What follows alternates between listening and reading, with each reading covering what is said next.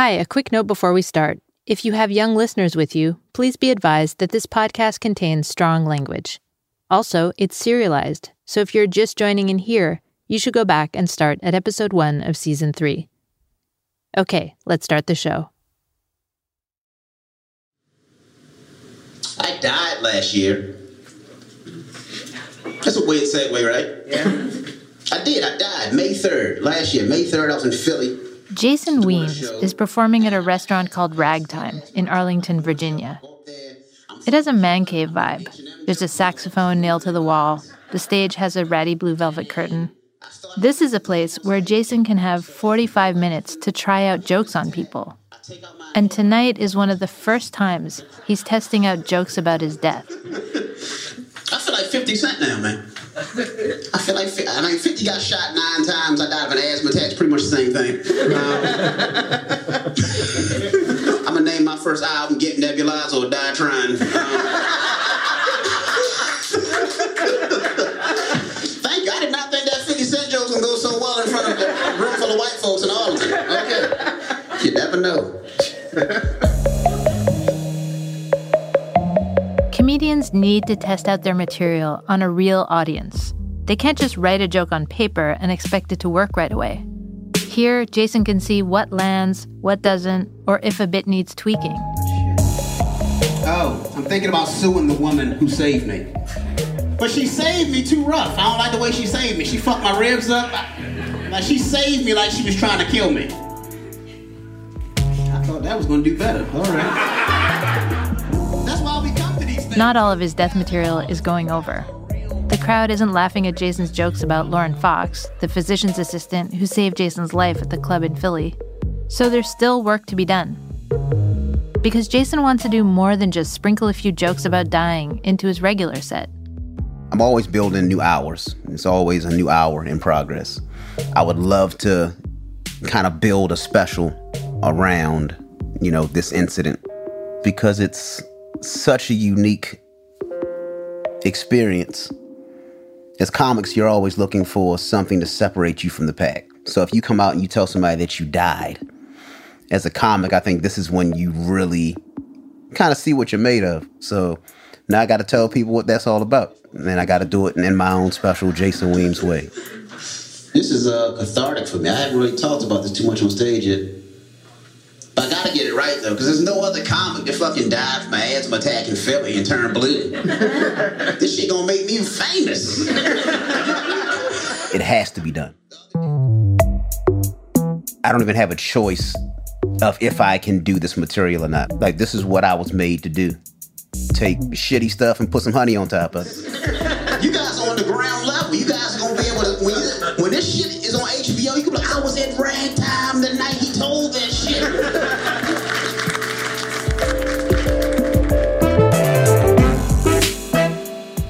I'm Talia Bukassis, and this is First Day Back, a documentary podcast about trying to get your life back after an event that changes you.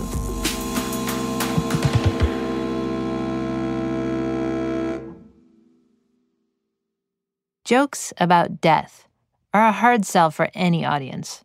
They've come to laugh, and who wants to laugh about dying? A few months ago, Jason had an eerie preview of how uncomfortable that could be. An old school friend emailed him asking him to do a comedy set at her father's funeral. And my initial gut reaction was, hell no. He asked his wife, Dion, and she said, if anyone can do it, you can. So he took this bizarre gig. And then the pastor got back up. He said, is there a Jason Weems in attendance?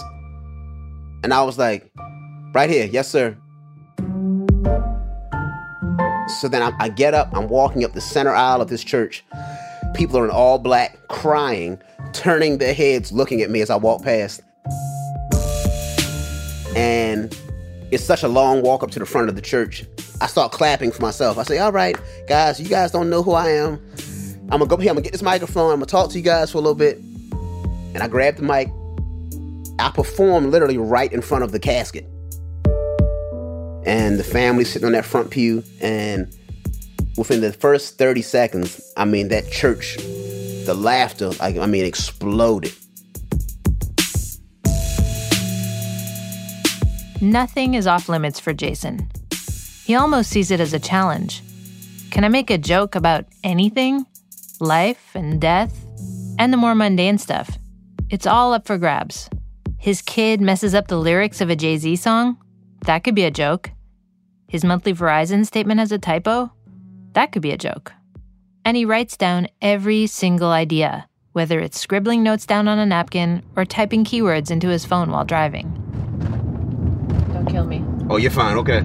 I'm just typing down this idea of this joke. It happens anytime. I'm serious. Okay. It's ingrained in me. So you'll type on your phone when you're driving? If it's a joke that I think is worth holding on to. I could type it for you next time. Okay. Before his phone, Jason used Post-it notes. They were handy since he could throw a pad of Post-its into any pocket. He told me he has saved every last one of these notes, and he's got them all in plastic bags and boxes. I was like, what? It sounded like an archive of his prolific comic mind. I had to go see. He took me to one of those huge storage facilities with the orange garage doors. This is my unit, 1028. This is prime real estate. In order to get on the first floor, you got to bribe somebody. Who'd you bribe? A guy named Tony. You catch in the elevator as hell.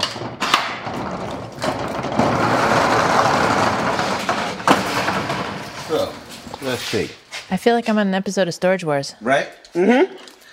Inside, it looks like every storage locker, jammed with bags of old clothes, a couch, stacks and stacks of boxes. Jason opens one box, and it's filled to the top with these Ziploc bags, each crammed with yellow Post-it notes. Oh, wow. You have Ziploc bag after Ziploc bag after Ziploc bag. This is really in code. Look at this. It is coded. Well, it's code, because look at this one. Go walk your hair. Shrimp plates, $1.99. Don't trust it. Cut it out. Golden shirt. Like, it's no... I know, I'm just waiting for you to come across something that you understand what it means. Yeah, we'll keep looking.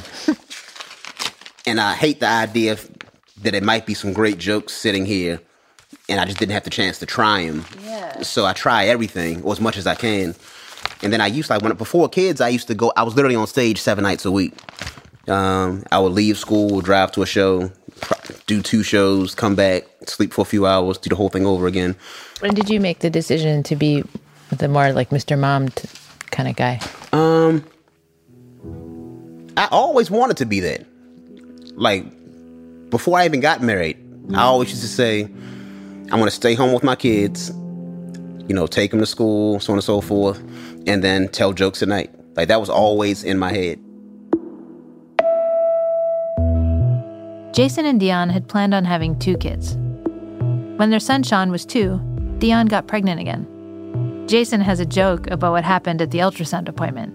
And the doctor's like, do you see what I see? I'm like, it depends on what you see. And she's like, there's 2 of them. I'm like, what? Arms, legs? And then I'm like, you hear that, baby? He got 2 legs. And she's like, no, sir, they're 2 heartbeats. I'm like, oh, word? You hear that, baby? He got 2 hearts.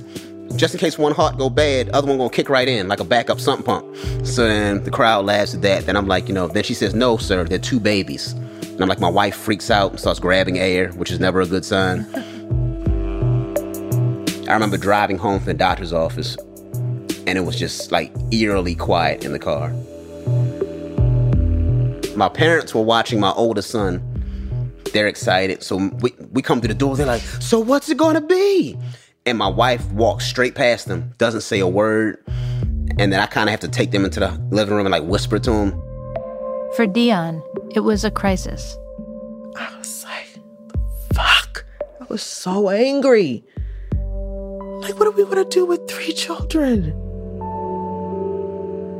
Like, I was so mad. I didn't talk for the first 5 months of the pregnancy.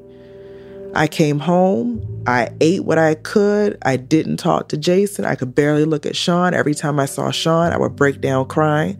I had even contemplated not having these children. So imagine sitting with your husband, telling your husband, I don't think I can carry this life we've created, and I can't.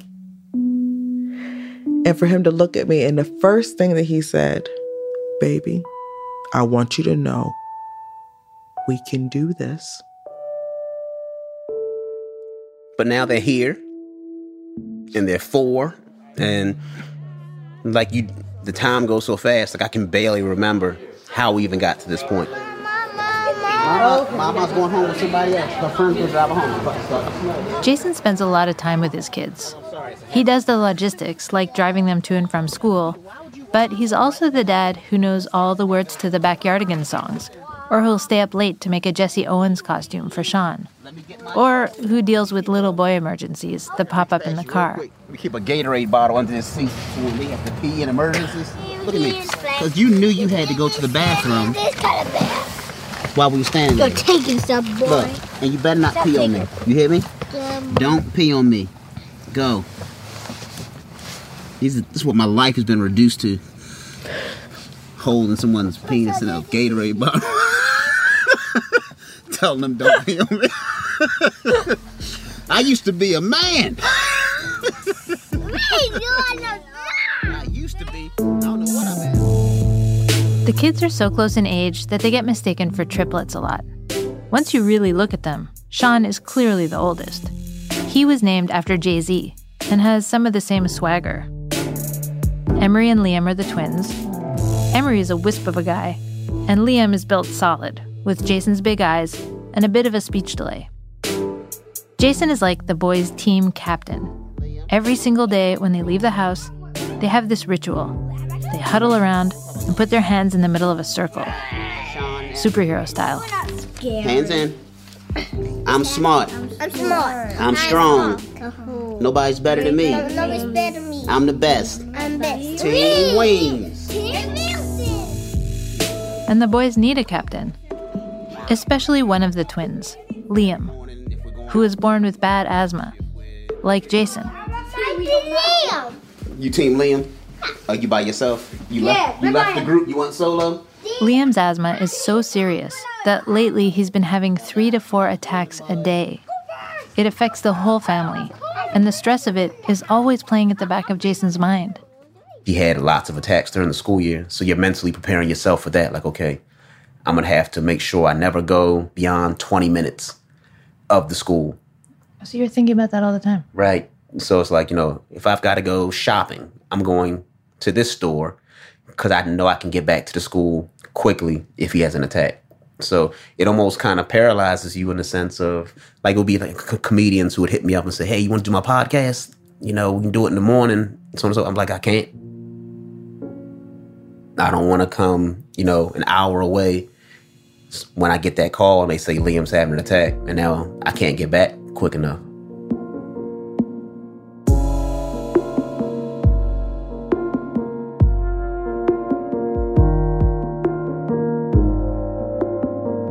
The pressure of being close to home is one reason Jason has stayed in Baltimore. But he wants more than being a well-known local comedian. He wants national fame. He wants comedy greatness, like Dave Chappelle level greatness. And he wants this new comedy special with the death material to get him there. More after the break.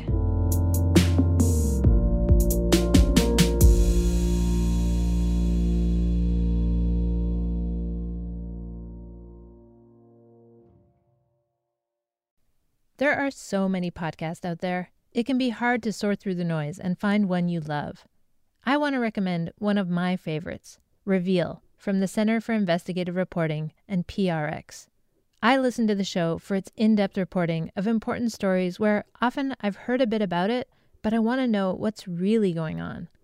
For example, in their episode Silencing Science, Reveal exposed how officials at the National Park Service tried to censor a climate scientist, one who'd been hired to research 100 national parks and how climate change could cause future flooding. But after the Trump administration took over, the researcher was pressured to delete references to humans causing climate change. Facts matter, today more than ever. Every week, Reveal digs super deep to uncover corruption, deception, malfeasance, inequality. And year after year, Reveal wins many of the biggest awards in journalism. And the sound is transportive. For some of the best reporting out there, check out Reveal on iTunes, Radio Public, or anywhere you get your podcasts. Learn more at revealnews.org.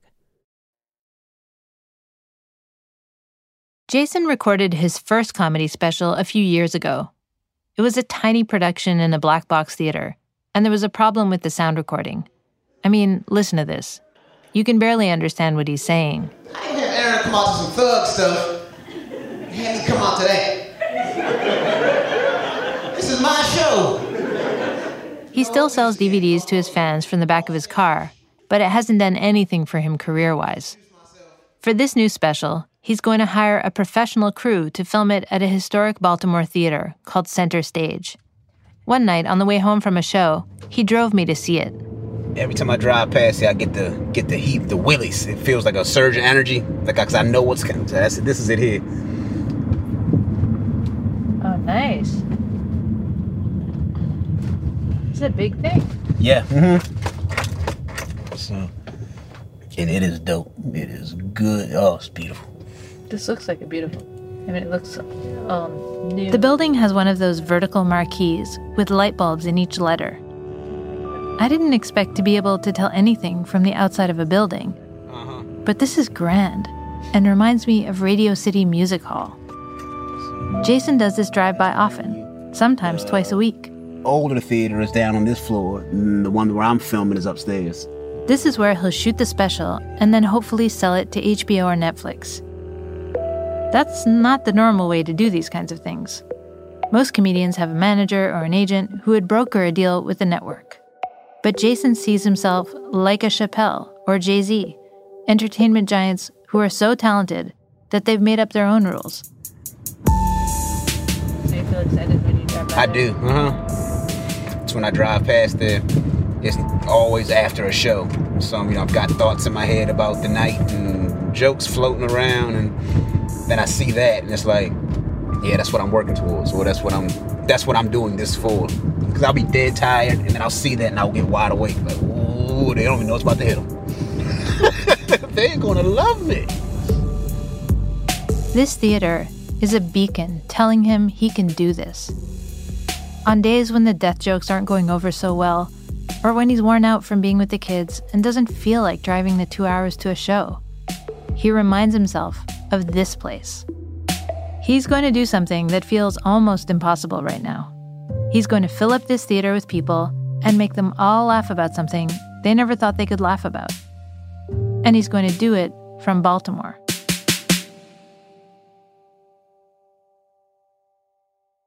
Baltimore feels like a tough place to launch a big-time career. Is that something people do? I took the question to Jeff Singer. I mean, listen, if you just want to, cut your teeth and become a better comedian, there are cities outside of New York and LA that you can do that. Jeff is the talent scout who booked Jason at the New Faces Showcase in Montreal. He's been in the industry for years. Ultimately, though, you want to go to the big leagues. I don't know what Jason's game plan is, but if he really wants to get to the next level, he's got to move to New York or LA. It's that plain and simple. And, you want to film a special and get on, whether it's Comedy Central or Netflix or HBO or Hulu or the other platforms that are doing it, it's very, I'm not saying it's impossible, but it's very difficult to do it if you're, living in a smaller city like Baltimore. Jason thinks of himself differently. He hears this advice and thinks, okay, that might be fine for someone else, but he's not some regular comedian. The special's going to sell. The special's going to sell. The special's going to do great. More specials will come. Late night opportunities will come. Everything that I've thought was going to happen in comedy is going to happen in comedy. It's crystal clear to me. Like, I know it's there. I wish I could somehow, physically show you what I feel. I was going to say describe. I guess you can't describe that feeling. It's absolute certainty. It's a feeling of, I just know it. I know it the same way I know every inch of my children's face. Like when you're a parent, you spend time staring at your kids, trying to see yourself, trying to see your spouse. And I've looked at them so long. Sometimes I'll be laying in bed, they're playing their tablets, I'm just staring at them. And I know every little inch of their face. I know that comedy will be successful in the way that most people describe success. I know that will be coming too. Spending time with Jason, he never wavers from this belief in himself. Success is just around the corner. It's his way of willing it into reality. If he just believes it hard enough, it will be true. It's infectious. When I'm with him, I believe it too.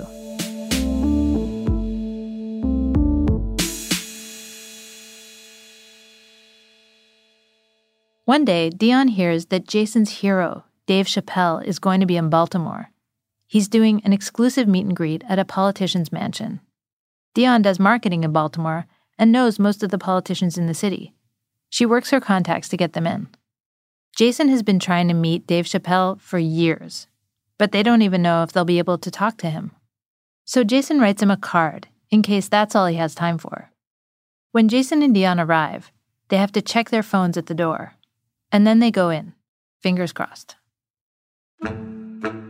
We're standing there talking, and I see Chappelle walk in the front door.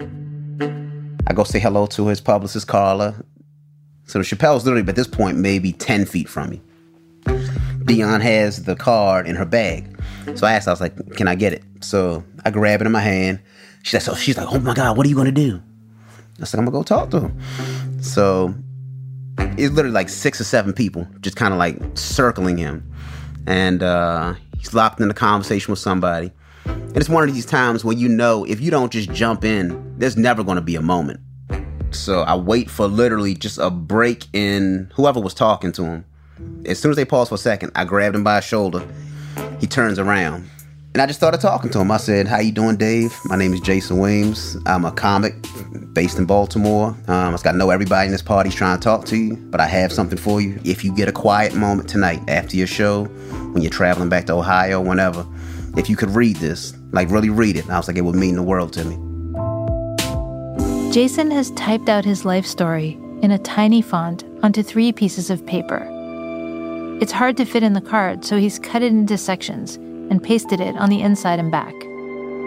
He's name-dropped the DC Improv where they both worked, and friends who are comics, in the hopes of making any possible connection with Chappelle.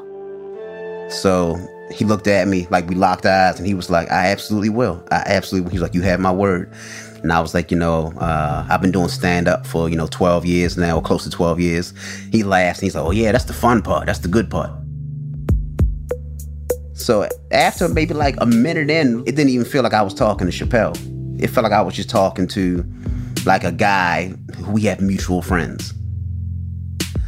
And then I told him briefly about the death experience. I told him, last year in Philly, I had this asthma episode on stage. I died, and his eyes are like wide open. He's like, are you fucking kidding me? And I'm like, no, I'm serious. So then as I'm telling him this whole thing about dying, he turns to me and he says, well, how'd the rest of the set go? So at that point, me and him, we both like bust out laughing. And he fell into me and grabbed on me. So we're both laughing like crazy. Dion is standing off to the side, watching this moment that's like a dream. Only she knows what this means to Jason. It feels to her like time has stopped. You could hear a pin drop in that place. Everyone's looking. And I'm trying to hold it together because I'm like, okay, this is Jason's moment. I'm trying my best to be present. And at the same time, I'm trying my best not to curse that I can't have my fucking phone so that I can record this so that the world can see it too. I was like, ugh. And all these people in suits are around us. It felt like it was our party and they were on the perimeter. So as soon as the laughter died, I turned back to him and I was like, I was killing until I died. And then he laughed even harder. So he's falling backwards, grabbing his leg, wiping his eye. It's better than Jason had even pictured in his mind. He's making his comedy idol laugh. And then someone interrupts. So we hugged again. He wished me, best of luck, and turned to me again. He was like, I'm definitely going to, check this out. And I walked off. So, it was probably in total, maybe 4 or 5 minutes. I asked Jason what he wrote in the card he gave Chappelle. Hi, Dave. The fact that you may actually be reading this is beyond me. I'm a stand-up comedian as well, and I've often heard audience members say they hear pieces of you in my voice. How could they not? You've influenced an entire generation of stand-ups. You are my prior.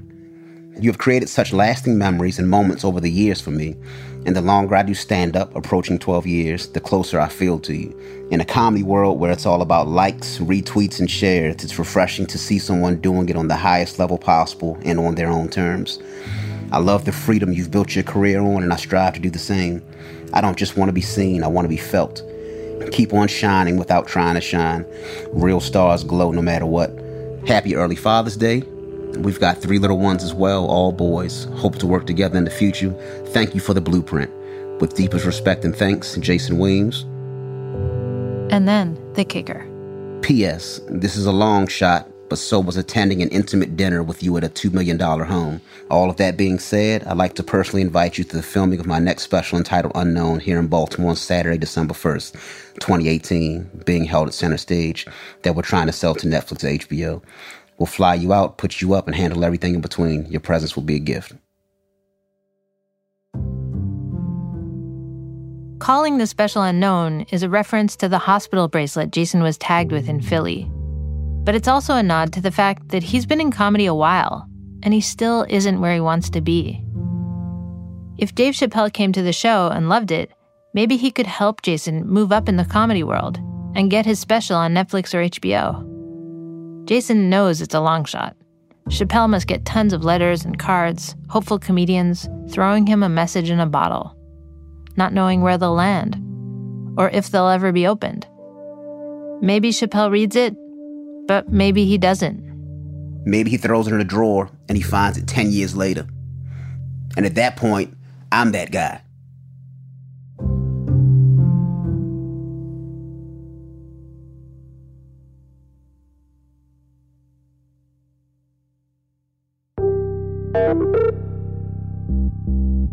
Next time on First Day Back. So I'm sitting there and I turned to D at one point and I grabbed her hand and I told her I'm scared. And then I just started talking to God out loud. I said, please, God, please, God, please, God, please, God, please. Take this away. Take this away. And I'm saying, if you can just let me see my kids tomorrow morning. Because then in my mind, if I can make it tomorrow morning and I can see them get up and I can take them to summer camp and it's a regular day, I know that I've gotten past this.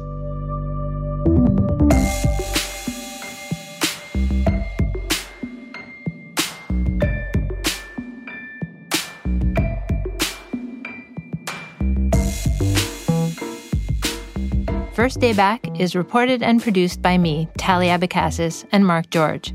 The show is edited by Mary Beth Kirshner, and our executive producers are Suzanne Reber and Ellen Weiss. Sound design and score by David Herman, and fact-checking by Aisha Bagshi. First Day Back is a production of the Scripps Washington Bureau and Stitcher. Our executive producers at Stitcher are Jenny Radelet and Chris Bannon. You can find First Day Back on Stitcher and wherever you get your podcasts. You can hear ad-free episodes of First Day Back only on Stitcher Premium.